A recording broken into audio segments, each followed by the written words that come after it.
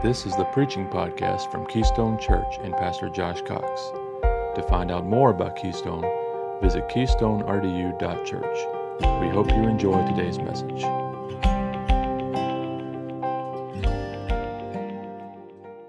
So we've been in a series talking about identity and our identity in Christ the last few weeks. And let me tell you, I've been dreading this. I've known this was my week to preach probably for a couple of months now. And as soon as I knew what series he was in and that I was going to fall into this series, I've been dreading it all along. Number one, these are very different styles of messages to preach. I know Josh has talked about how we preach textually and we expositionally, and this is sort of topical and philosophical, and so it's different for me. But then, number two, really in complete transparency, this is not a subject that I feel qualified to preach on at all. Identity is very much an area where I've struggled throughout the years. It's an area where even while knowing the truth and knowing my specific identity struggles by name, I still struggle with it. So I've very much been dreading this. You know, I told Josh last week that I truly feel that this is a topic that dominates many believers. And that's whether they're really aware of it or not. I think that the concept of identity dominates a lot of people. Have you ever noticed all the personality tests that pop up on social media? You know, take these 10 questions and find out what your personality is. And people are so fast to share those and say, hey, look what I am. Look at who I am. I think that's a symptom of a generation with a lost identity. We're trying to find out who we are, and as silly as it sounds, we're hoping a test, like a 10-question test on Facebook, will tell us who we are and tell us something about ourselves. Identity is very much an issue in this day and age. I hope some things have resonated with you throughout this series. I know there's times when, especially when it's not a textual message and verse by verse, where you know you're kind of wondering, I don't know if I fully agree with that, or that sounds weird. I've never heard that before. But this is very much a message and a series rooted in God's truth. So last week's message was particularly important. In particular, understanding that the works of the flesh aren't always sinful things. And I hope you caught that last week. So often we think of the phrase works of the flesh and we think of those big sins. And specifically we think of somebody else's sins usually. Like, oh yeah, my spouse or my buddy has that problem. But in reality, my good deeds and the things I do for this church, the things I do in my community, they can absolutely be works of the flesh. The service you do here at Keystone, the things you do for others around you, can absolutely be works of the flesh. They're works of the flesh when they're done apart from the Spirit of God and in your own strength. When you do those things in your power and it's just on you, it's now a work of the flesh. Brent mentioned it this week in Connect Group. I hope you were able to get there, as there was a phenomenal truth brought out of Colossians 1:27, where it's just that one preposition, Christ. And by the way, I don't know if anybody else caught it, but he called it a conjunction in the video, and that drove me nuts. It's a preposition, Christ in you. And he said the difference is we live often as Christ and you. When we live as Christ and you, that mentality is exactly what results in a works of the flesh Christian life. It's just me, and hey, there's also Christ over here. But no, Christ is in me. So this week I want to take a look at identity theft. Identity theft, how we as believers lose our identity in Christ and the effects it has on our lives. The FTC tracks identity theft complaints. And in 2018, there were nearly 3 million reports of identity theft. Of those reports, consumers reported $1.48 billion, with a B, in losses. Those stats don't even include... Whoa. What was that, Justin? All right. Those stats don't even include cybercrime, where electronic data was stolen. Experian predicted that between 2017 and 2022, $51 billion would be spent on fraud detection and prevention software. You've all heard of LifeLock. That's probably the most popular name that you've heard of in that space. LifeLock is probably the most widely recognized name. It was born in 2005, advertising to consumers to protect your identity, protect you from identity theft. In February of 2017, LifeLock was sold to Symantec / Norton for $2.3 billion. Identity theft is a massive industry, multi-billion-dollar industry, and it affects millions of Americans. But identity theft isn't a new crime. It's not even relatively new. Identity theft has been going on for over 6,000 years. Let's look at Genesis chapter 3. If you've got your Bible or you've got your app,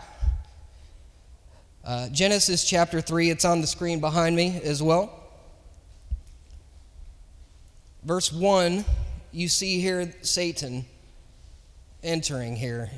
And verse 1 says, "Now the serpent was more cunning than any beast of the field which the Lord God had made.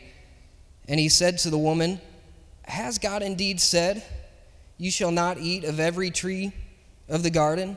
And the woman said to the serpent, We may eat of the fruit of the trees of the garden, but of the fruit of the tree which is in the midst of the garden, God has said, You shall not eat it, nor shall you touch it, lest you die." And here's the key. Then the serpent said to the woman, "You will not surely die. For God knows that in the day you eat of it, your eyes will be opened, and you will be like God, knowing good and evil." Satan's mode of attack on Adam and Eve was to twist, lie, and deceive, and his goal was to destroy their confidence in their identity as children of God.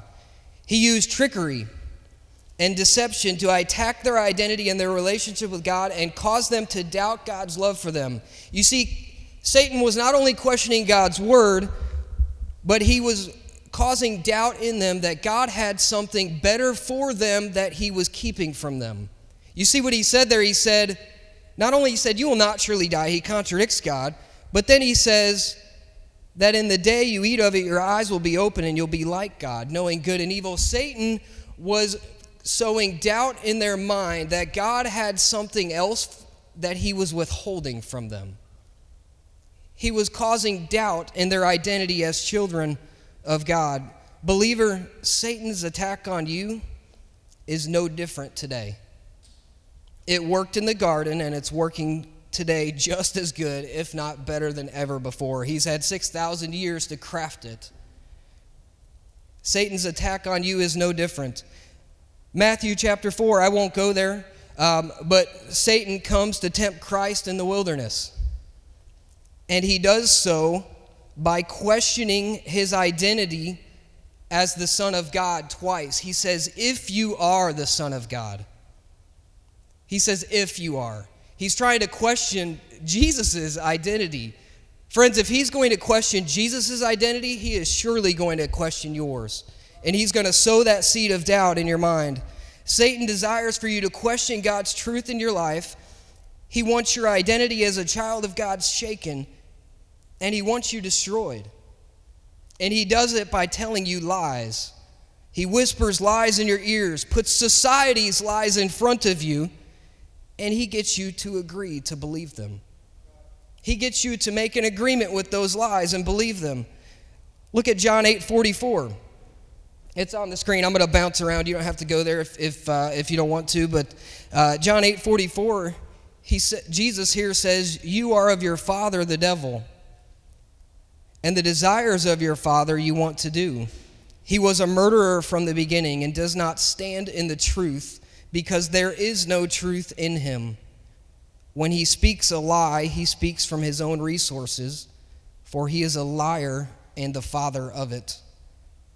Other versions here say he speaks his native tongue or his native language.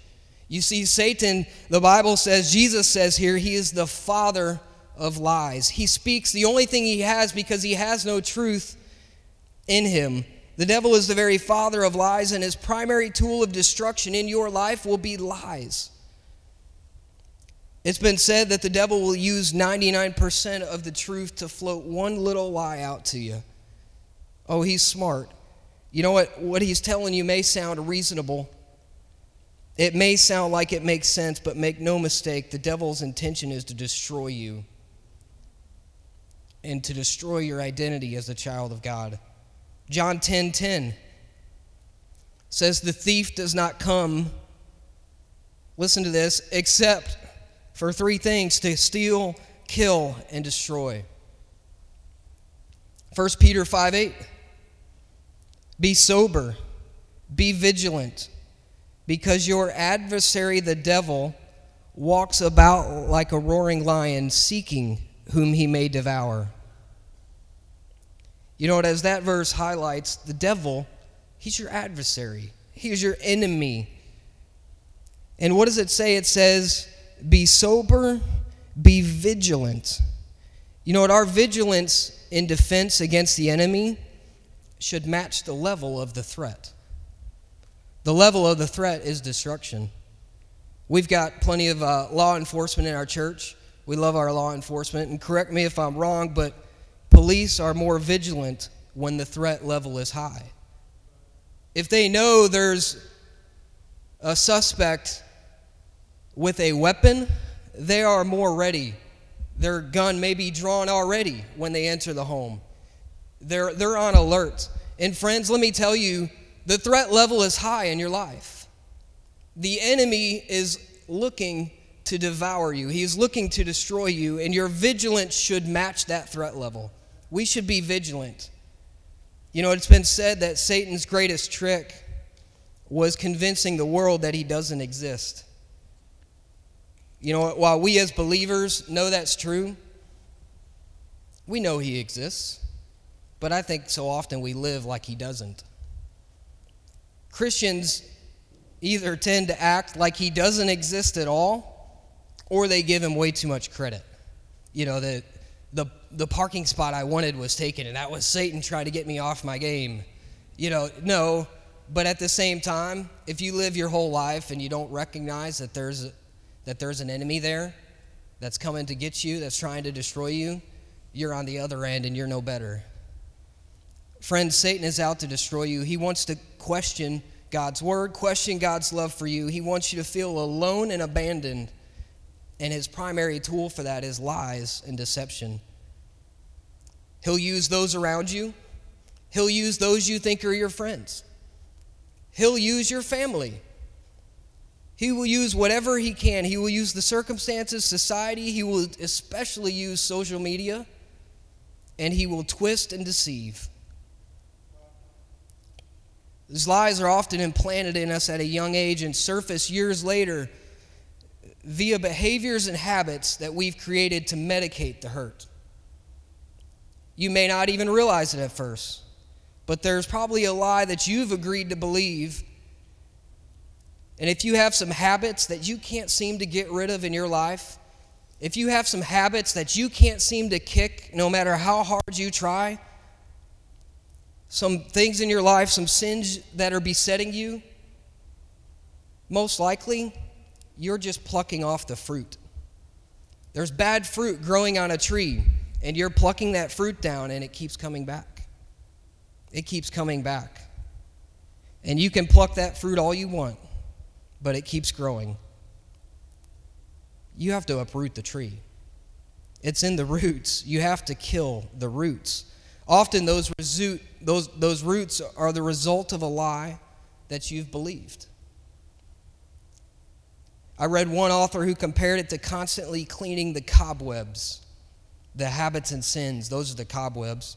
Often cleaning the cobwebs, but they keep returning because the spider, the lie at the root cause of all of it, you didn't kill the spider, he's still there.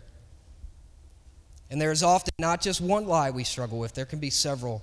Some related, some unrelated. So today I want to highlight some of those lies. I want to highlight some of those lies and how we can combat them in our life. Number one, there's a lie that goes something like this: you aren't lovable. And it comes in a number of forms, but that sort of summarizes it. It says that you aren't lovable. It says you are unworthy, you aren't accepted, you don't fit in. And it's often whispered in your ear right at the time of feeling rejected, right at the time when you feel you've been pushed aside. Friends, this is a vile lie of the enemy. Michelle was your typical awkward preteen. Chubby, braces, glasses, acne, the whole bit. She was a sweet-spirited young girl, but also shy and a little self-conscious.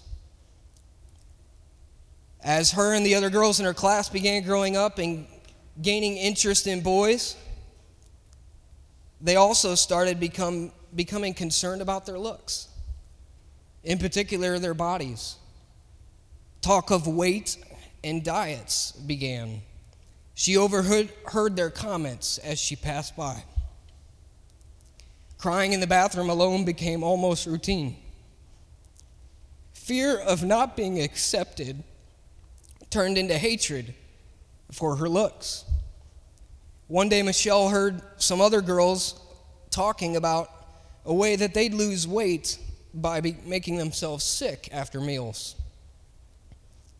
It sounded crazy, it sounded awful, but after months and years, she was desperate. Attempted comfort from her mom and dad weren't enough. Despite them telling her that she was beautiful and loved exactly how she was, she couldn't believe them. All she could see was flaws. Soon she fell into bulimia. The empty stomach feeling made her feel better. The diets never did that. Over time, the weight dropped off drastically, and people began telling her she looked skinny. Well, that felt good. It was motivation and confirmation. Soon, she was unhealthy and struggling to make it through her day without any energy. Her parents found her collapsed on the floor one afternoon as exhaustion and dehydration had set in. She wound up in the hospital as her family scrambled to find her help. You know what? Her image of herself had been stolen by the enemy, and it was replaced by perceived flaws and disdain for herself. You know, when we agree to believe this lie, we agree to believe the lie that you aren't lovable, that you're unworthy, that you aren't accepted, that you don't fit in, we begin to behave in ways to medicate the wounds in our soul. We isolate ourselves. We push friends and family away because inside we don't feel lovable. We've believed the lie. We've agreed to believe the lie that Satan has whispered in our ear. We feel unworthy of love. We hide our true self, and instead we mask ourselves so people don't see the real me. Some turn to habits of self-destruction like alcohol, drugs, and eating disorders. This lie of being unwanted can result in seeking out artificial intimacy for some. Because you believe you aren't truly lovable, and you'll never find true intimacy because of that. People wind up seeking feelings of intimacy in pornography, illicit relationships, conversations, and other sexual sins. Do you see where this leads? The devil has whispered a lie in your ear that you aren't lovable, that nobody could love you, you're unworthy, you aren't accepted. And the cobwebs start to spin. The bad fruit starts to grow. Belief that you aren't lovable and aren't accepted leads many to depression. Depression sets in and takes so many people down dark, dark spirals. Friends, this lie will be dropped into your ear at the perfect time. When you'll believe it, and that lie will sink down into your heart. And the enemy doesn't care if you're a child or you're an adult. You're vulnerable to these lies. He'll take those opportunities and he'll plant those into your soul. You see, this lie also doesn't have to result in bad behaviors. I think so often we think of these things and we think, oh, well, it has to be drugs, it has to be alcohol or pornography or these other things. No, this lie can also show up in ways that seem totally fine and normal. Like somebody who feels like they always have to perform. And they have to be the life of the party. They have to do all these things. Why? Because if I don't do X, people won't like me. People won't want to be around me if I don't do this, because this is the only way that I can be accepted, that I can be loved. And then you find yourself as someone who is constantly performing in order to get others to like you, love you, and accept you. These lies will be sunk in, and the devil will slide them in at the perfect opportunity. I was in college with a couple of guys, one a friend of mine and one who I thought was my friend. I don't even know what we were talking about. What we were talking about, one of the guys was talking about this night that 10, 12 different guys all got together and they went to the Buffalo Wild Wings, and he was talking about how awesome it was, and it was this great time. And he starts mentioning all the names of the guys that were there. And he's saying how all these guys it was awesome. All these guys were like the best guys. It was awesome. And he looks at me and he says, something to the effect of, it was all these A+ guys. And he looks at me and he says, not guys like you. And I don't even know if I fully caught it at the time, but I want to tell you that was used by Satan to reinforce the feelings that I had as a boy that I couldn't be good enough. And friends, Satan will use those opportunities. One little line, and he'll bury that into your soul.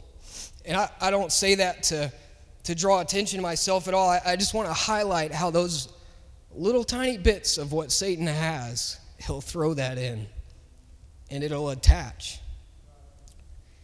That lie gives over to being dominated by what the Bible would call the fear of man. The Bible says the fear of man is a snare. It's a trap. Because you begin valuing the opinions of others far more above God's opinion of you. You forget about that and only think of what other people think about you. It's where people-pleasing is born. That's the cobweb that spins when you believe the lie that I'm not good enough. I can't be accepted. I'm unlovable. So lie number one, or category number one, maybe I should say, is that you aren't lovable. Number two is you are the sum of your mistakes. You know what? This lie is a form of shame. You see, there's guilt and then there's shame. Guilt is often just the recognition that you've done wrong. Guilt can often be a working of the Holy Spirit. You do wrong and immediately, I should not have done that. Now, if you live with guilt because you have some unchecked sin, then that's a different story. But guilt can often just a recognition that I've done something I should not have done. However, shame is the identification with that sin. Shame is when that sin is who you are. Shame is a tool of Satan. Shame says that mistake, that's who you are. It's not just what you did, it's who you are. That is shame. And shame says you're the sum of your mistakes. Other forms of it sound like this: your past is too ugly. God can't use you. You've messed up too many times. All you do is screw up. It's just a matter of time until you do it again. That's shame. The devil loves to whisper this lie into your ear after you've sinned, right when the timing's perfect. I read this the other day as I was studying. It's this quote that says, instead of seeing yourself in the image of God, Satan gets you to see yourself in the image of problems. And that's exactly what the enemy wants. He wants you to go from seeing yourself in the image of God, because that's who you are, that's your identity, and instead he wants you to see yourself in the image of your problem. He wants you to see yourself as this. This is who I am, this sin, this is a part of me. You know what? The devil has deceived you into forgetting that your identity is a child of God, and instead has tricked you into only viewing yourself through the lens of your sin. Joe grew up in a Christian home and was raised by parents who loved God and wanted the best for him. He was a believer. As a child of God, he had put his faith in Christ. One day, as a young teen boy, he heard friends talking about things of a sexual nature and was curious. The internet was relatively new. His family never thought twice about having a computer in the house unchecked. As a matter of fact, it was probably so early in the internet age, there weren't even content blockers available. But he heard if he typed in certain things, the results and images would show up on the screen. Quickly, he became drawn to what he would find. Later, he was crushed by the guilt. He would resolve not to do that again, and after seeking God's forgiveness, but certainly, he wouldn't tell a soul out of fear. Weeks or months would go by, and he'd be fine. And then he'd fall again, and again. And man, that guilt came back. Again, he would resolve that that was the last time, and he'd confess that sin. But this time he started hearing whispers. You're dirty.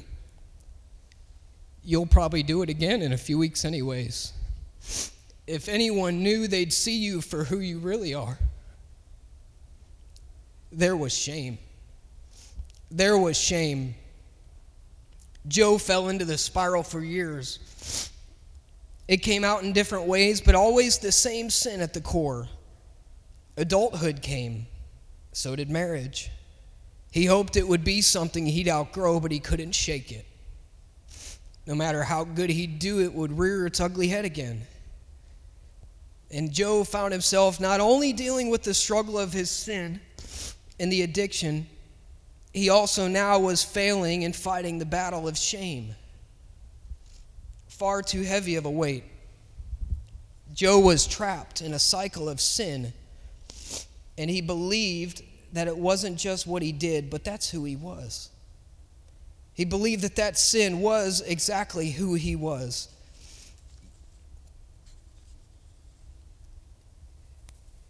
What Joe needed to know is that he wasn't the sum of his mistakes.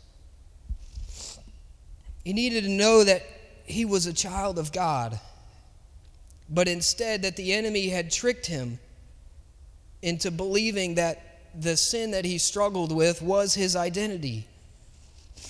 These lies are designed to get your eyes off your true identity as forgiven in Christ and get your eyes on yourself and your sin. These lies say you're hopeless.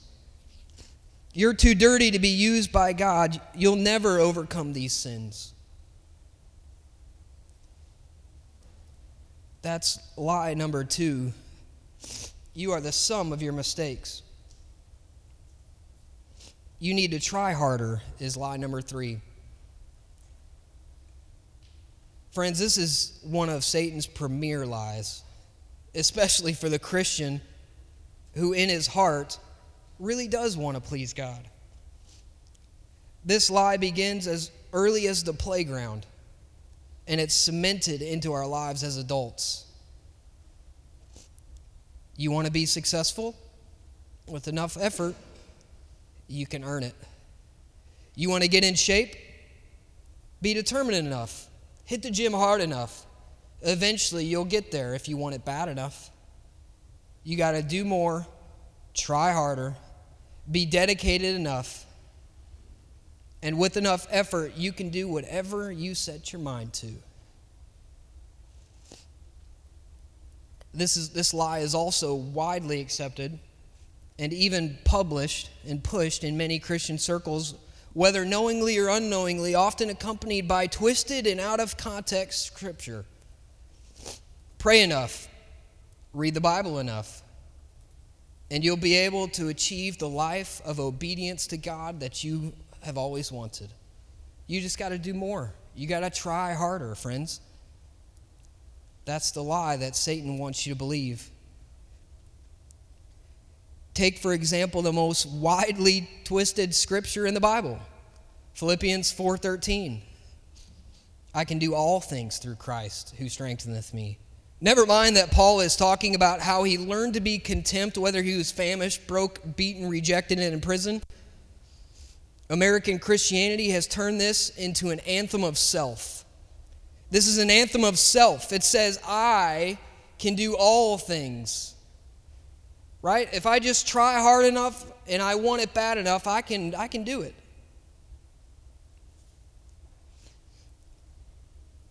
This lie keeps believers in a never-ending cycle of doing more.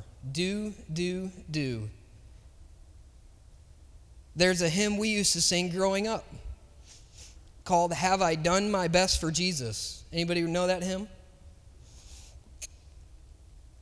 All it talks about is, I need to do more. I've got to do more. Often played at very emotional altar calls. Have you done enough? Do more. And it says, because he's done his best for me. Have you done your best? Have you done it? There's another hymn called Walking in the Steps of the Savior. And the song repeatedly says, trying to walk in the steps of the Savior. It's all about me. It's all about try, just do more. All about the believer doing everything he can. You see, friends, this is the most spiritual lie. This is easy for us to believe. We'll swallow that pill with a smile on our face because it fits it, right? It fits the American lifestyle. I just need to do more. But friends, what this belief results in is that it results in a Christian who relies on himself and relies on his own works for righteousness. It's the exact opposite of the gospel. The exact opposite of the gospel. It results in a Christian who lives his life without any faith for the work of Jesus on the cross. Besides that one time at salvation, and then immediately now it's all about me. I've just got to do enough to please him. And we put all of our faith in our deeds. Friends, I probably lived this lie for the first 30 years of my life, never knowing it, never understanding it. I lived as if I had to earn God's favor. Oh, I would have told you salvation was all Jesus. It was all God. But the rest, this is me now. I've got to do this. I've got to earn God's favor. I've got to earn his blessings. If I want his blessings, I better do this. I better hit all these boxes. I better check this list. And that's as heretical as believing in myself for salvation. It's no different. I've now abandoned the trust that I had in Christ on the cross, and I'm believing in myself to earn God's favor. Belief in this lie is evidenced by a checklist Christianity. It's evidenced by a checklist Christianity and a constant concern for having done enough. It's constantly on your mind. Have I done enough? Did I do everything I could? Altar calls and prayers are filled with this prayer. Lord, help me to do more. Help me to do more for you because you're being beaten over the head with, you haven't done enough. Try harder. And friends, it's a lie straight from the father of lies himself. So we've talked about a few categories of the lies. I want to quickly talk about how we can overcome the lies of the enemy. Ephesians 6 in verse 13 here. I'm going to look back here so I don't have to get there. Therefore, take up the whole armor of God, that you may be able to withstand in the evil day, and having done all to stand. Stand therefore, having girded your waist with truth. having put on the breastplate of righteousness, and having shod your feet with the preparation of the gospel of peace. Above all, taking the shield of faith, with which you will be able to quench all the fiery darts of the wicked one. And take the helmet of salvation and the sword of the Spirit, which is the word of God, praying always with all prayer and supplication in the Spirit, being watchful to this end with all perseverance and supplication for all the saints. Friends, if we are to combat the lies of the enemy, we must put on the armor of God. We must put on the truth. We must put on righteousness, faith, the gospel, the sword of the Spirit. The truth that God has about your identity that the devil wants you to forget, number one, is that you are the child of God and a joint heir with Christ. Look at Romans 8. It's up here behind me. Romans 8 verse 15 says, "For you did not receive the spirit of bondage again to fear, but you received the spirit of adoption, by whom we cry out, Abba, Father. The Spirit himself bears witness that we are the children of God, and if children, then heirs, heirs of God and joint heirs with Christ." Friends, Satan wants nothing more than for you to get your eyes on yourself, on the things that you do, on the things around you, rather than your eyes on the fact that you are a child of God. That is your identity. You are a child of God and a joint heir with Christ. You've been adopted. You've been chosen and brought into the family as a joint heir with Christ. Number two, you are chosen by God. John 15:16 says, "You did not choose me, but I chose you and appointed you that you should go and bear fruit, and that your fruit should remain, and that whatsoever you ask the Father in my name, he may give to you." Ephesians 1, verses 4 and 5, "Just as he chose us in him before the foundation of the world, that we should be holy and without blame before him in love, having predestinated us to adoption as sons by Jesus Christ to himself, according to the good pleasure of his will." 2 Thessalonians 2, "But we are bound to give thanks to God always for you, brethren, beloved by the Lord, because God from the beginning chose you for salvation through sanctification by the Spirit and belief in the truth." You know what, friends? Others may reject you. You may feel as if you were pushed aside. The devil may have whispered in your ear that you are unlovable and you are unwanted, but you are wanted. God chose you. Satan wants you isolated and alone. He wants you to forget that you were chosen by God himself. Number three, there is no more condemnation. Romans 8, "There is therefore now no condemnation to those who are in Christ Jesus, who do not walk according to the flesh, but according to the Spirit. For the law of the Spirit of life in Christ Jesus has made me free from the law of sin and death." You are not the sum of your mistakes. God's shame, or the shame that Satan has whispered in your ear, does not rule over you. This truth says, I don't have to live in condemnation. I don't have to live in that because Jesus bore my sin. I don't have to carry it anymore. Number four, my sins don't rule over me anymore. I'm a new creation. 2 Corinthians 5:17 says, "Therefore, if anyone is in Christ, he is a new creature. Old things have passed away. Behold, all things become new."